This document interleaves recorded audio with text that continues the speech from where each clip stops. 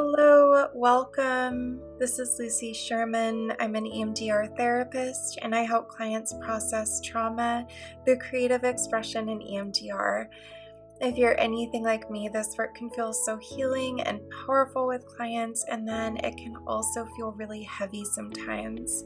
I created this podcast for this reason, to bring in more imagination, creativity, and joy into our work. We talk about everything from consult process, raising fee, to what we do in session, collaging, drawing, writing, even bringing oracle cards in. Without further ado, let's get started.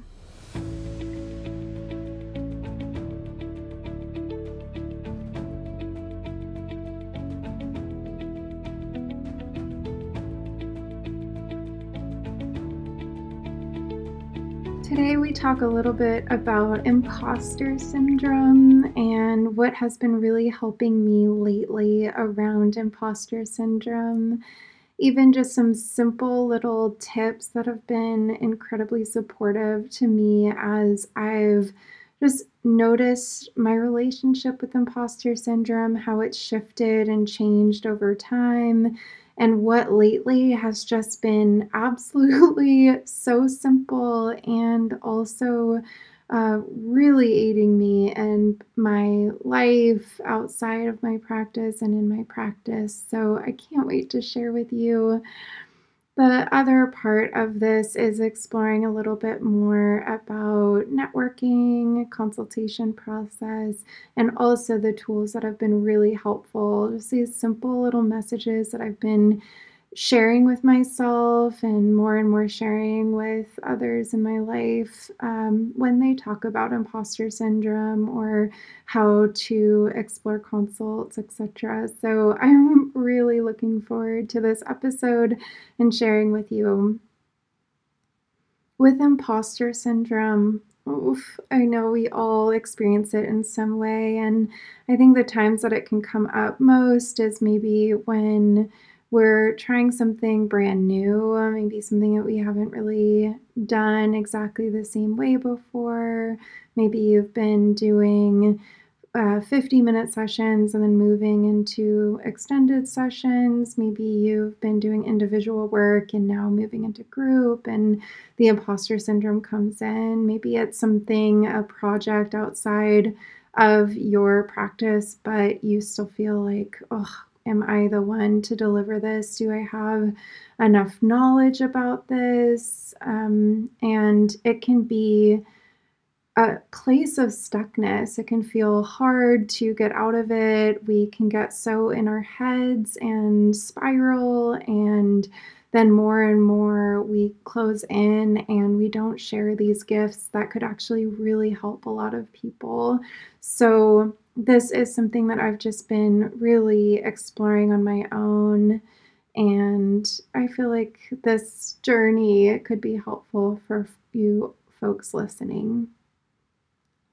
Lately, if I have experienced any imposter syndrome, which I'm surprised that it's not showing up as much. So that in itself is telling me that, okay, these tools might be really useful if lately I've been feeling a little bit more confident and feeling like I can connect with self in all these different scenarios that in the past it was really hard to really show myself there. So the first thing is, what can I lean on?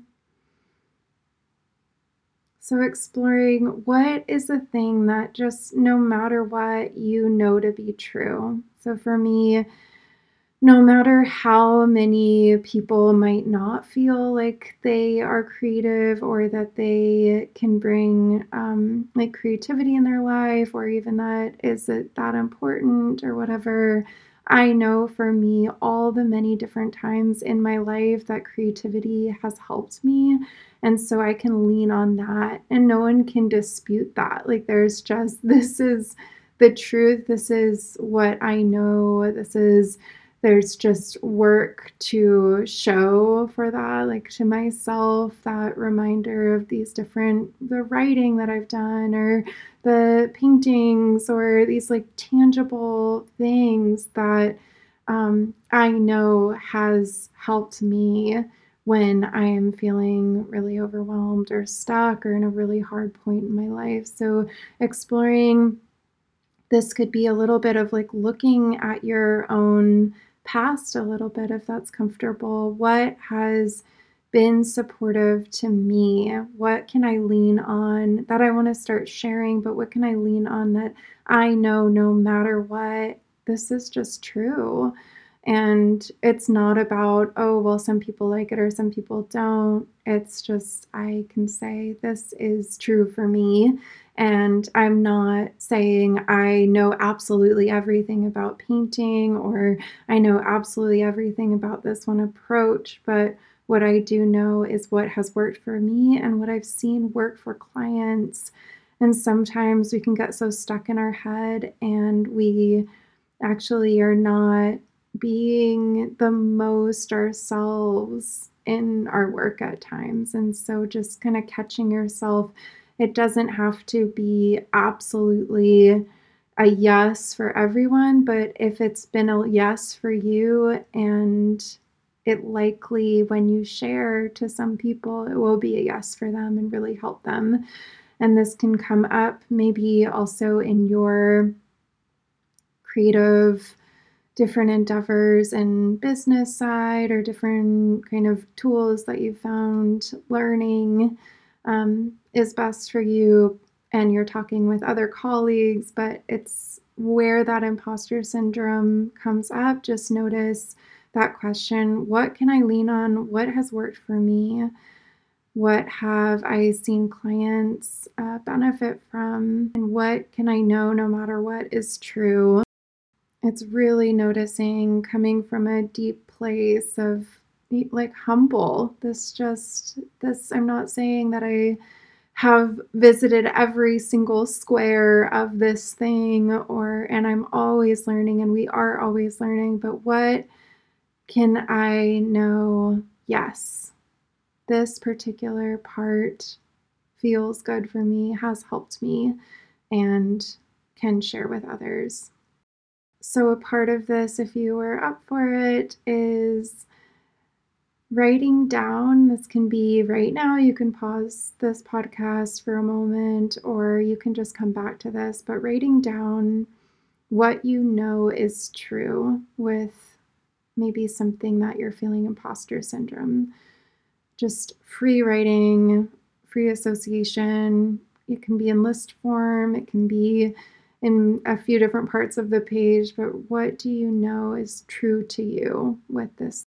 Your experience. No one can say you didn't have that experience. So you know, and so trusting that. And I've found that bringing that in has just brought in so much more confidence and trust and that reminder of like, I'm not trying to be someone I'm not. I'm doing the things that are so aligned with what has helped me and what I really have seen help others and what I believe to really create change and shifts. And so, any variation of that with your own imposter syndrome. The next part of this is very simple, and the words that we're probably really used to hearing in therapy, coaching. We're exploring, okay, is it a good fit with clients? Is it a good fit on a consult? And lately, the simple words, if it isn't a good fit, it isn't a good fit, period. For whatever reason, if there's something internally that you're just feeling like what something is just not quite sitting right, you're feeling really clammed up, you're not sure if you're within scope, somehow the energy is feeling off. All of that can sometimes just signal like it might just not be a good fit or not a good fit right now. And you don't have to necessarily know exactly what it is, but a lot of the time, if it's in the beginning, you're noticing like somehow something feels a little off, then that actually wouldn't be very therapeutic. And that might really impact the client's process and their own healing and your everyday as well, and how you feel before you start the day, and how that can affect all these other clients that you love working with if you're feeling really strained, um, thinking about your day with one. So, really exploring like if it isn't a good fit, it isn't a good fit. And with this, having incredible resources and referrals that you can share with clients, and also coming from that place of integrity, like I'm just noticing blank and I'm feeling that this person may be a better fit, or someone who has this experience, or I feel like I could be really good around this, but over here I am feeling like somewhere else is better right now. And if it's not a good fit for whatever reason, it's not. And bringing that up before a consult as well, just in my mind, has reminded me like whether it's about timing or whether it's about the client feeling like maybe you feel like it's a good fit, but they don't. It's like all of that isn't personal. It's just like some people really connect with some folks and others connect with others, and you want a practice filled with folks wanting to process in the way that you know you can help with, and that you don't have to shape shift and they don't have to shape shift to really build a sense of healing and growth. So if it's not a good fit, it's not a good fit. I love this too. I feel like we don't talk about this enough, but when it comes to connecting with other colleagues and maybe naturopaths, healers, doctors, physical therapists, other therapists, just anyone that you're like, okay, this could be a potential, like, wonderful networking opportunity. Again, even with that, like I think when I first started, there was this sense of like, oh, I have to network with everyone, or oh, I have to connect with everyone.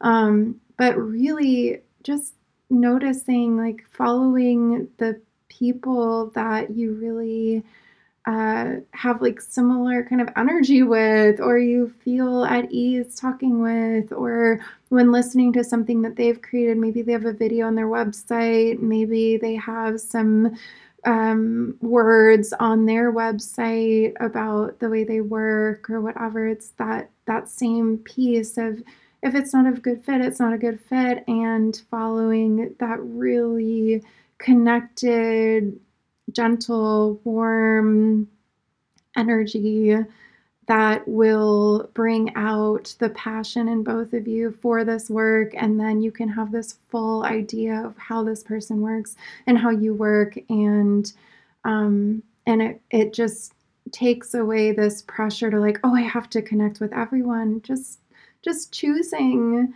who you really feel aligned with, and also knowing at the end if something doesn't feel aligned, then that's not a good fit, and that's fine. And there's so many incredible people and helpers out there, and so many different ways to help people, and it doesn't always have to fit exactly where you're at. And there are so many people out there, and remembering that it's almost the imagery that comes up some is we're all kind of dancing on the dance floor, and then someone comes up and is just like, maybe bobbing their head while you're just doing like a very silly big dance, and maybe they're like, whoa, this person and they're really like big, more expressive dance, and just knowing like, oh, that's okay, they have their way of dancing, you have your way of dancing, it doesn't have to fit. And hopefully they find folks that want to bob their heads, or it doesn't necessarily all have to be where we all have the same dance. So that's been really sweet. Another last piece, which I really have been loving, is I saw a really wonderful show. It was some music that covered, it was a super group of women, which was awesome, that covered 90s um, music live. And I looked around and was just amazed. Maybe there were like 15 different musicians and singers, and they all had space to express. And with that, I really just love this idea of that there's space for all of us in this work. And even if someone is like, oh, I'm also a guitarist and you're a guitarist, it doesn't mean that there isn't space for you. Or, oh, I have practiced this way and you practiced another. It's like there's still a chance for collaboration. And so there's something around like lately just imagining almost like people I connect with, like they have their own musical instrument, their way of playing, their relationship to this musical instrument. Maybe they've just had hours and hours of practice and learning and exploring their relationship with this instrument, and you have to, and both matter, and both can help. And so that releasing a little bit of like, oh my gosh, if I'm not the only guitarist, then there won't be space. I hope this feels helpful. The first part, exploring imposter syndrome. What can I lean on? What has worked for me? What have I seen others really connect with or heal with? Is there something I know no matter what is true? So maybe that's looking at your past experiences and how your current area of feeling some imposter syndrome, how you actually have some experience in the area, more experience than you think, and you can just lean on that a little bit. What do you know is true? And then if it isn't a good fit, it isn't a good fit. That could be with consults, that can be with networking. Just knowing that there's room for all the musicians on stage, knowing both are still unique and bring a certain special expression, and that can help and resonate with certain people. If you want to continue this exploration of imposter syndrome in exploring consultation process and connecting more with networking and building systems that with feeling confidence in yourself, I would love it if you just reached out. You're welcome to schedule a consultation to explore what consulting creatively in your practice could be like, and having me as a support. I'm now offering one on one sessions that can help you in exploring the questions that are coming up and your practice in a warm, gentle way, and you'll have tangible tools, and we create ways that can really build a sustainable, playful, exciting, joyful, peaceful practice for you. Thank you for tuning in, and I can't wait to share with you next.